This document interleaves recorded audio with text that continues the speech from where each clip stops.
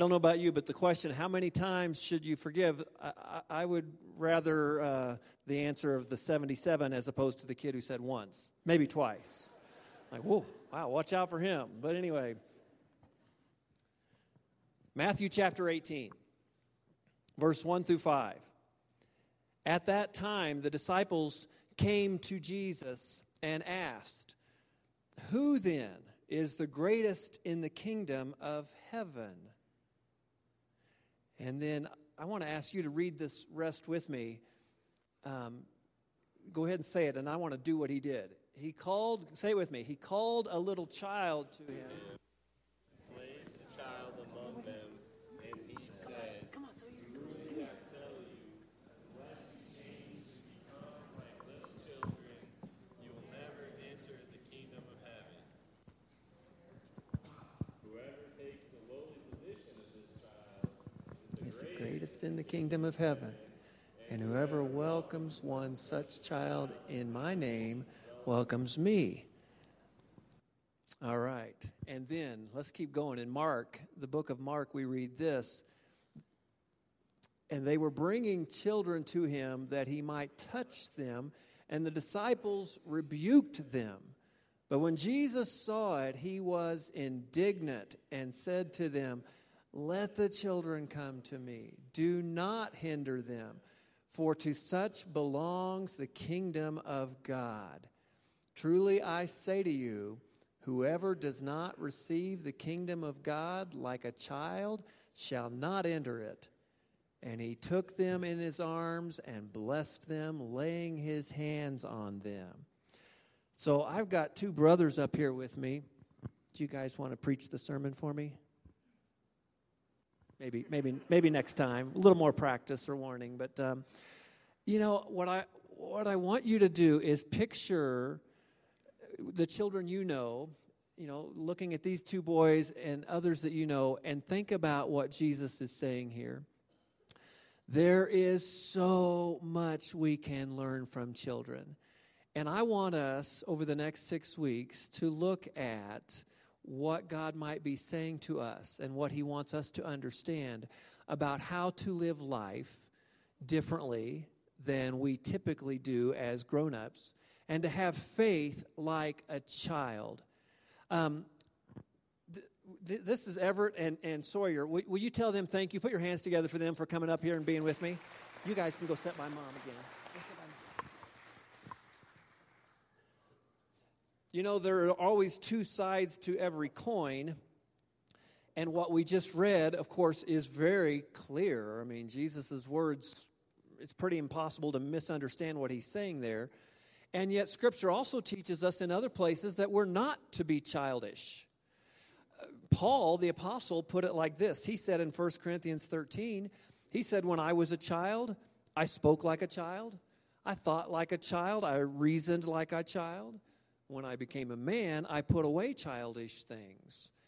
So we have to look at Scripture and go, okay, so what does God want us to understand about children? And what is his point here? I think clearly the point is that he wants us to be childlike, but not childish. And over the next 6 weeks, I want us to discuss and look at some ways where we can differentiate between those two ideas and look at some specific ways that I think the Lord wants us to learn from children and remember and go back to or think about and think of these boys or other children that you know and go, you know what, Lord, I want to be, as you have directed, I want to be a person who has faith like a child. Faith like a child. Because there's so much we can learn from children. To kind of set up our series, let me share with you a few thoughts. Children occupied a precarious position in the Hellenistic society of the first century within which most of the New Testament was written.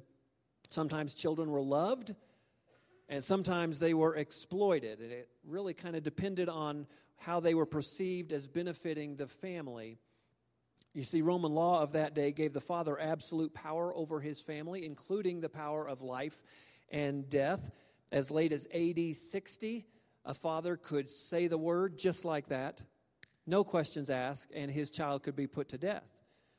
But God, through his holy word, has taught us over and over that children are a gift from the Lord, and that they should be loved and cared for.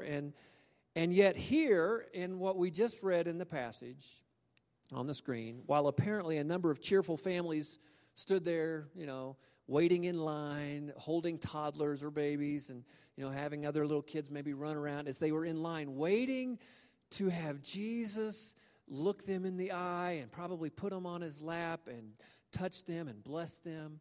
And parents were expecting and eager and looking forward to that. Jesus' disciples were like, whoa, hey, no. Put the kibosh on that. We don't have time for such things. They stopped it like that. Now the question is, why did they do that? If God's word teaches over and over that children are a blessing, why would they do that? Well, can I tell you, I think it's because they were protecting Jesus. From their perspective, they were helping. They were protecting him. They knew that Jesus was under pressure. Wherever he went, he found conflict, whether it be with demons or whether it be with religious leaders who had selfish motives, or whether it be with other grown-ups with other issues and situations. And of course, if that wasn't enough, there was always crowds. There were always crowds pressing in to get something from him, threatening to literally crush him at times, it appeared. So this matter of blessing children that these parents were wanting from Jesus was, from the disciples' perspective, just one more drain on the Savior. And besides, they were just children. They're just little kids, They are of little importance. They cannot debate. They cannot contribute to the cause. And so the disciples, again, protected Jesus and put a stop to it and said, take those kids. No, and even rebuked the people, scolded them. But in verse 14, as we just read, Jesus saw what was happening, and the Bible says he was indignant. The Greek word translated here, indignant, occurs only one time in the whole New Testament. Only one time. It's right here. And it comes from a combination of two original words, one word for the word much and another for the word to grieve. So Jesus was in this moment, and this is the only time the word was used, he was much grieved. He was indignant. He was very unhappy about how this all was playing out. So, what can we learn from all this? What do we need to learn from this? What does God want us to understand? As we get into this series about faith like a child, I would tell you, first of all, we need to understand that Jesus loves children, and so should we. He loves children. Those of you, I see David, I see others of you that work downstairs with the kids, you love children. Those of you who are parents, you love your children. Jesus loves children as well, and so should we. Jesus, after all, was a child. He was born a real baby.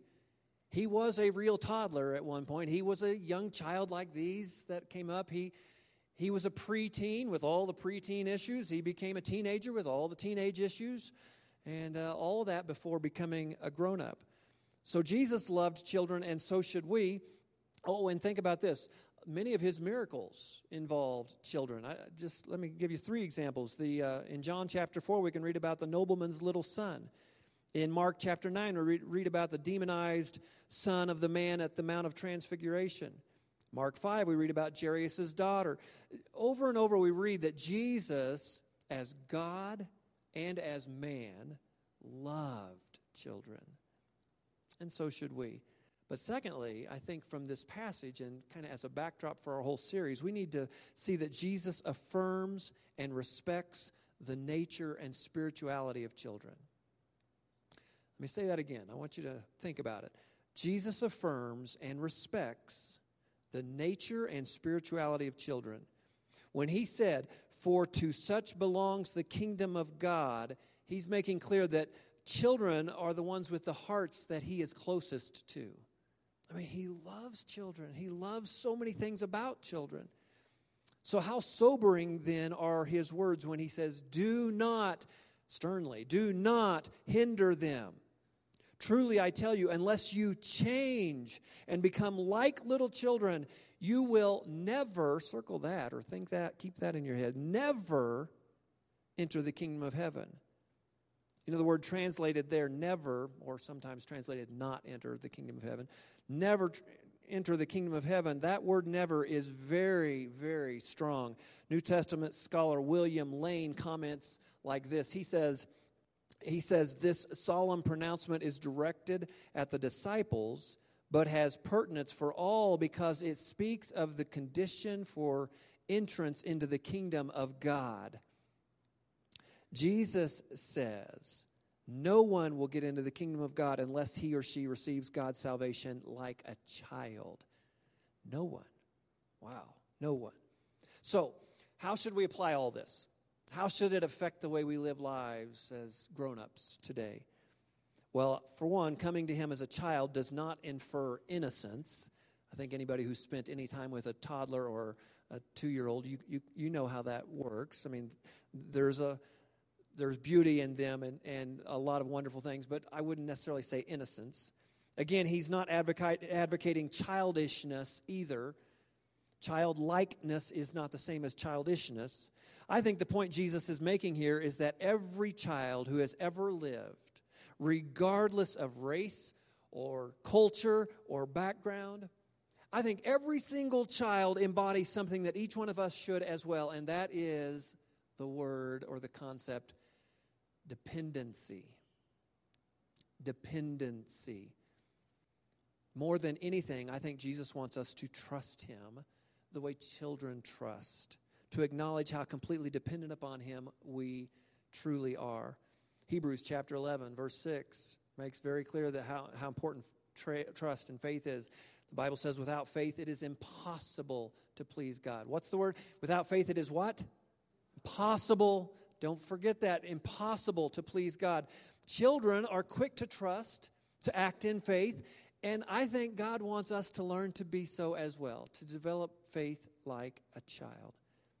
Now, we all know that children are also often naive, so quick to trust that they can easily be led astray, right? We see people that exploit that, and Jesus warns very sternly against that. In the very next verse where we left off in Matthew 18, verse 6, he says, if anyone causes one of these little ones, those who believe in me, to stumble, it would be better for them to have a large millstone hung around their neck and to be drowned in the depths of the sea. Pretty hard to misunderstand what he means by that. Very clear. So don't ever lead a child astray is the point. But also, I think we need to remember, his point is also, don't ever fail to remember that we can learn from children and grow to be more like them in a number of ways. You know, we adults tend to be so much slower to trust, don't we? We tend to think, I don't know if you're this way, but I think we tend to think that we need to know everything about a thing until we would ever consider trusting that thing, right? That's just the way we operate, whereas kids are not so much that way. You know, if you love them, meet a need, look them in the eye and express genuine affection or love or whatever, they'll trust you like that, whereas us, not so much. A lot of skepticism, a lot of hesitation. They trust wholeheartedly. We trust very hesitantly. And Jesus said that we should believe in him with faith like a child. I don't think we have to understand all the mysteries of the universe to first believe and trust and follow the Lord. It should be enough to know that God loves us and has provided forgiveness for us. And that should be it. And we say, okay, Lord, sign me up. Where do you want me to go? How do you want me to proceed from here? As children are utterly dependent upon grown-ups, we need to recognize that we are utterly dependent upon God. We may think ourselves self-sufficient. Many of us do that. We even pride ourselves. We boast about it. Yeah, I don't need anybody else in this or that way. I pretty well have this covered. Whatever. We boast about being self-sufficient in various ways, and yet the truth is, without Jesus, we are absolutely lost. We are nothing without him, just like a child is lost on their own. You know, a realization of helplessness naturally fosters humility. That's what Jesus, I think, was talking about when he again said, let me read it again. Truly I tell you, unless you change and become like little children, you'll never enter the kingdom of heaven. Therefore, whoever takes the lowly, humble position of this child is the greatest in the kingdom of heaven. So, do you desire to be held in Christ's arms? Do you? Do you desire to be held in the arms of Jesus? Do you desire for him to bless you and love you and smile upon you? Then I want to encourage you over the next 6 weeks to listen closely to the message of Scripture, of God, when he talks to us about what faith like a child can look like, and to learn to be more and more like a child in certain specific ways. And today, in particular, I want to talk about what it means to be quick to forgive. Now, I don't have time to go into great detail, but over the next few minutes, I want to talk a little bit about what God's Word says about forgiveness. Now, children can initially, we all know this, they can get upset, just like that, right? I mean, any little thing, and temper tantrum or whatever, they can get upset in a heartbeat and get very angry at the drop of a hat. But generally, they also can forgive just like that. And go from one moment of being upset to the next moment, okay, I'm sorry, I forgive you, or whatever. Let's hug it out and play and forget all about it and move right on and let it go. Shouldn't we be more like children in that way? Learning how to let go. What's the longest you've seen a child hold a grudge? Maybe 3 minutes? I don't know, something like that. Whereas a lot of us as adults have mastered the angle of holding on to grudges for hours, days, even decades in some cases. And in that respect, we need to learn from children. Faith like a child is one thing that we need to learn from them. Forgiveness is one thing we need to learn from them. Consider the children you know. Think about how quick they are to forgive, and let's allow the Lord to lead us in this respect to grow. Now, Scripture says a lot about it. I only have time to summarize briefly, but let me share with you 4 things we can learn from God's Word about forgiveness. If you're filling in the blanks, here you go. Number 1 is this. Genuine forgiveness is essential. Essential is the key word, essential for the Christian. Jesus' most famous prayer teaches this. He said in the middle of the Lord's Prayer, he said, Father, forgive us our debts as we forgive our debtors. Forgive those who trespass against us as we forgive those who trespass against us. That phrase, I don't know about you, but that phrase has often frightened me. If you really think it through, you're like, whoa, wait a minute. What I'm saying, if I say that prayer is, God, please treat me the way I'm treating others in the context of forgiveness. Ooh, what if I'm holding on to some kind of anger or bitterness or grudge? 2 verses later, at the end of the Lord's Prayer, Jesus says this, For if you forgive men when they sin against you, your heavenly Father will also forgive you. But if you do not forgive men their sins, your Father will not forgive yours. Forgiveness is essential. Essential. We need to understand that. A scholar, a man named John Stott, wrote this, He wrote, This certainly does not mean that our forgiveness earns us the right to be forgiven. It is rather that God forgives only the penitent, and that one of the chief evidences of true repentance is a forgiving spirit. So I think having faith like a child is, for one thing, being quick to forgive. Now, you can't have one without the other. Jesus was not saying, hey friends, hey people, let me give you a little suggestion. If you want to live a good life and you want to enjoy life, you might want to consider the notion of being quicker to forgive. He didn't say that. He teaches throughout Scripture that being a forgiving person is an essential element to following the Lord and walking with Him. Okay, number 2 is this. Genuine forgiveness is a process. If you're filling in the blanks, there you go. It's a process that takes time. It would be nice if forgiveness were just like throwing a switch, that we just, like that on the fly said, yes, I'm one and done. I forgive and forget and move on and let it go. Like water off a duck's back. I don't even have to think about it again. But that's not the way it often works for many of us, is it? Forgiveness takes time. Think about this. I heard somebody say this in a different context, but I think it applies to forgiveness perfectly. They said in the context of finances, they said, a huge debt is usually repaid on the installment plan. A huge debt is usually repaid on the installment plan. And I would contend that forgiveness is much the same way. It often takes time. There's a man named Lewis Smedes, a Christian author and speaker.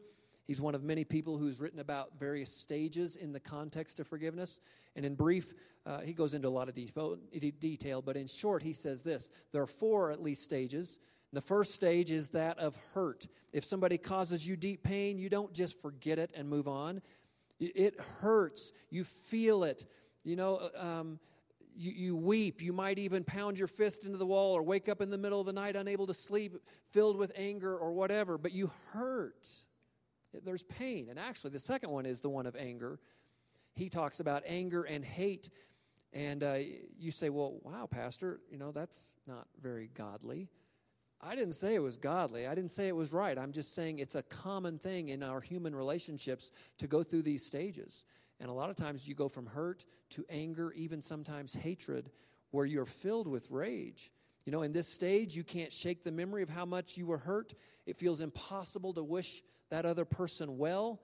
Sometimes you want that person to hurt the way that you have hurt. And so you you try to devise and come up with ways to get even, to show them. Maybe you construct a letter to wound them, or you think of informing their friends of what a louse they are, or at least pouting in front of them to make them feel how awkward and know how upset you are with them. It's like the little boy who got disciplined by his dad one day. Didn't like that, of course. And that night when his mom and dad both came in to pray with him before going to bed, the little boy said his short prayer. And his prayer went like this: Dear God, please bless Mommy and Grandpa and Grandma and my Uncle Billy and my little brother. Amen. And then he looked at his dad and he said, I hope you noticed you weren't in there. Kind of like that. It's the stage a lot of times we go through. We find a way, if possible, and again, I'm not saying it's right, but I'm saying this is what we often do. We find a way to try to wound the person who wounded us. According to Mr. Smedes, it is not till we get to the third of the 4 stages that healing can begin to happen. Healing can come then. If you have a flesh wound, the pain goes away. If it's a minor flesh wound, it can go away in just a matter of days. Miraculously, the body can heal itself. Now, the more serious the wound, the longer it takes, right? Emotional wounds are much the same, and in many cases take much longer, actually. The longer it takes for them to heal, and the easier it is for you to feel hurt again. A number of years ago, I rode mountain bikes a lot. Not like some of the guys in here that are so incredible on their bike, but I rode a lot. And I had a really bad accident one time, and I cracked, almost broke my hip all the way through, and the leg turned black and blue all the way up and down. And anyway, still today, I can feel that. If I get on the floor to play with a kid or my son or whatever, or even just kind of bump it. I mean, if I do that, I can feel it. I can still feel it. And that was 15 years ago. Some wounds take a long time to heal. Now, you might tend to be more forgiving than most, but still, if somebody touches that wound on you, you probably still feel it, maybe even years, decades later. Maybe a song touches it, or a certain word or a phrase or memory can touch it. And you feel it again. You'll hurt again, and you'll find yourself needing to forgive again. The point is that it takes a process. It is a process of time to forgive. And it's the third stage, according to this author, that forgiveness begins to take place. But eventually, if you will allow the Lord to help you, and there's a lot of detail there, but if you're willing to allow the Lord to help you, the pain can lessen and you can heal. You can get to a place of smiling and talking and laughing and not having to pretend and fake it and actually feel set free again. It can happen. Now, the fourth stage is coming together, or as he calls it, reconciliation. Now, let me make something very clear, and that is that it only takes one person to forgive, but it takes 2 to reconcile. And so while this should always be our goal, it is not always possible. God tells us in Romans 12, if it is possible, as far as it depends on you, live at peace with everyone, clearly inferring that it's not always possible. So you cannot always reconcile, but you can always, with God's help, get to at least a place of forgiving the other person, even if they will not be in relationship with you. Think again of the children you know, how they can be so upset and hurt, crying, whatever, with someone, about someone at one moment, and then a moment later be like, okay, all right, I'm done. Let's hug and pray. All right, now we're best friends again. Reconciliation is easy for children. And I'm not saying it's easy for us, but it should be a goal. It should be something we say, Lord, help me to develop that. Now, reconciliation is often facilitated by things like an apology, repentance, like honesty, hard conversations. Sometimes he doesn't apologize or she doesn't come back. And sometimes you have to go through some of this process all alone, and sometimes reconciliation never does happen, but at least you can forgive with God's help if you choose to. The point I'm trying to make is that forgiveness for human beings, even good Christian people, often takes time. It is not easy. Just because we're Christians does not make it easy. Number 3, genuine forgiveness begins with prayer. It begins with prayer. Now, you may need to also confront. There may need to be tough conversations. You may need to talk to others that you admire and look up to spiritually that can help you. You may need to express kindness to that person that hurt you. But the place to begin is prayer. If you pray every day for those that owe a debt to you, that you feel have hurt you in some way, I tell you what, it goes a long way toward releasing that bitterness. Friends, I'll tell you this. I have a lot of faults. If you know me well, you know that. If you don't know me, you take my word for it. I have a lot of faults. But I can stand before you as your pastor and honestly tell you I don't have any bitterness toward anybody. Now, there are people that have hurt me. There are people that, honestly, I don't trust very much. There are people that hold bitterness toward me that won't speak to me anymore. But there is nobody, and I say this with all sincerity, there is nobody that I hold a grudge against, that I have bitterness toward, that I hate, that I'm harboring unforgiveness toward. And I think that's where God wants us all to learn to be. You know, part of the reason that I'm able to say that is because when I pray the Lord's Prayer, you know, when I come to the point of, Lord, forgive me, you know, give me my daily bread, but then also, Lord, forgive me my debts as I forgive my debtors, I often think of and even pray out loud for, or at least in my mind, pray out loud with the names of the people that there's some kind of a butting of heads with, and I pray for them because I have found that it is very hard to stay mad at someone when you pray for them by name, especially on a daily basis. It is really hard to stay mad, even if you want to. So I try to do that, and I encourage you to do the same. You know, when I started praying for these people, I often remember and also pray, add to my prayer, Lord, you know me. You know I've done similar things. And so, God, as you forgive me, will you help me to learn to be forgiving toward others as well, and to develop this faith like a child tendency to be quick to forgive. All right, let me show you one more thing. Point 4, if you're taking the notes, would be this. Forgiveness results in emotional freedom and victory. Freedom and victory. You know, Satan would love to deceive us into thinking that if we forgive, we lose. You know, the one who is offended is the one who wins. That's his lie to us. He loves to try to tell you that. But actually, it's the exact opposite that is true. Forgiveness results in emotional freedom and victory, and if you harbor hatred, you lose. That's the way it really works. Resentment does not hurt the person that you are angry with nearly as much, usually nothing, but it doesn't hurt them nearly as much as it hurts you.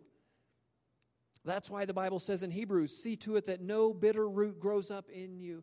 No bitter root. Don't let it grow up and take hold, because it will destroy you from the inside out. It's like carrying around a cup and filling it up with acid. You got a cup full of acid and you just carry it around waiting to dump it on the person that you're upset with. You're looking for that opportune time, but as you carry around the cup, the acid eats through the cup, and pretty soon it's dripping down your arm and maybe other parts of you, and it's destroying you. It is eating you alive. It's scarring and hurting you, not the other person, and it's eroding away at your happiness, your contentment, your personality, your very relationship with God. But if you'll dump it out, if you'll let it go and trust the Lord with it, lay it at His feet before it can ruin your cup and therefore run down your arm and all that, then you can hold that cup up toward heaven and say, oh, dear God, would you fill my cup? Fill it up, Lord, and let it overflow, in fact, with your goodness, with your love and your mercy and your grace. And if you'll do that, suddenly you'll often find freedom and victory, and your cup will overflow with blessing and goodness. That is why Mother Teresa said, forgiveness will set you free. She nailed it. Forgiveness will set you free. You know, we read about an overflowing cup in the famous Psalm 23, a chapter that many of you probably have memorized. You're at least familiar with it, hear it all the time in various settings. The Lord is my shepherd, I shall not want. In verse 4 we read, even though I walk through the valley of the shadow of death, I will fear no evil, for you are with me. Your rod and your staff, they comfort me. Familiar words, right? Most of us have heard that. We know it well. Well, verse 5 continues, you prepare a table before me in the presence of my enemies. Now think about that. You prepare a table for me in the presence of my enemies. Do you think forgiveness is at the top of the list when you're sitting down with your enemy? It's not the number one thing on most people's minds when you have a table set before you in the presence of your enemy. But if we will take all of Psalm 23 and keep it in our mind, listen to just some of the other imagery. It's a package deal. God's word is always a package deal, the whole context. And if we will understand that, you prepare a table before me in the presence of my enemies, and think back to the rest of that chapter, you know, and recognize that he wants to guide us along right paths for his name's sake. And that if we will learn to trust him and do things his way, he indeed does lead us beside, what does it say? Quiet waters. Refresh our souls. And he goes on to say, you anoint my head with oil, and my cup, what? What happens to my cup? It what? It overflows. It overflows with goodness and mercy and love that will follow us all the days of our lives. Let me close with this. A man named John Beckett, in his book called Loving Monday, wrote that back when he was a child, he had just turned 13, he was enjoying a special vacation with his dad and with his Uncle Harold at Uncle Harold's cabin up in Canada, some 600 miles from their home. And here's how he wrote it in his book. He said, but trouble found us when Uncle Harold got the notion that I, his younger nephew, might like to look at his favorite playing cards which featured naked women. Well, Dad walked into the room at that moment. Seeing what was taking place, he exploded. Here was his almost 60-year-old brother exposing his young 13-year-old son to pornography. Pack your bags, John. We're going home, my dad exploded. A few minutes later, we crawled into our small cedar boat, and Dad started the outboard motor, and we pulled away from the dock. He continued, he said, as I got in the boat with my dad, I bit my lip and choked back tears because I was so disappointed. Why did my special outing with Dad and Uncle Harold have to end this way? Why did it have to end at all? Well, we rowed silently away, but 100 yards from shore, Dad cut the power to the motor and grimly said, John, we're going to go back. Apparently he'd been thinking and praying. I thought maybe he'd just forgotten something, but when Dad pulled up to the dock, Uncle Harold came running down from the cabin to meet us. I could see in Dad's face this intense, righteous anger that had met with an equally powerful and deep love for his brother. Dad was coming back to make things right.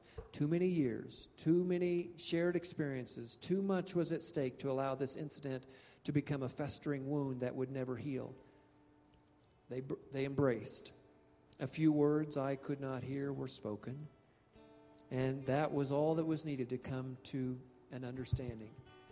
Never again would Uncle Harold violate his brother's care for his brother's son. Never again would he underestimate Dad's intense sense of right and wrong. Dad's passion for his beliefs had caused him to risk fracture with his oldest brother, yet without compromising that passion, he found a place for reconciliation and forgiveness and lived out the notion of a childlike faith in being quick to forgive. John goes on to explain that as a child, he developed a deeper and deeper faith and understanding of what forgiveness should look like and never let it go. And it affected not only the way he treated others as a child, but as he became an adult, a father, a husband, it changed the way he looked at things. My point as we close is this: do you need to find a place of reconciliation? Do you need to develop more of a childlike faith in the context of forgiveness? Has somebody wounded you and hurt you, and have you had a hard time letting go? Is it eating at you from the inside out and slowly destroying you? Well, I want to invite you as we stand. Will you stand with me? And as we sing, I want to pray, and I want to invite you to remember that it all starts with getting on your knees and praying something like this. Oh, dear God, let's all bow our heads and pray this together. Dear God, forgive me my sins. They are many. Lord, you know them. They are many, but forgive me my sins as I forgive those who have sinned against me. And Lord God, please help me to remember to live out a childlike faith, to live out Ephesians 4:29 that says, be kind and compassionate to one another, forgiving each other, just as in Christ God forgave me. Oh, Lord, help me to remember that, to live that out, and to let you, through the power of the Holy Spirit, break the chains and help me to learn to trust you and walk with you and let you forgive me, but help me to learn to forgive others as well. So as we sing and worship you now, Lord, if there are those that need to make decisions and come, I pray that you place that on their heart. Help them to come and maybe to kneel, to pray, to talk with and pray with somebody else, to figuratively lay it at the foot of the cross, but in one way or the other, to trust you enough to say, God, I give it to you, and I want to trust you and let you help develop in me a faith like a child. And we pray in Jesus' name, and all God's people said,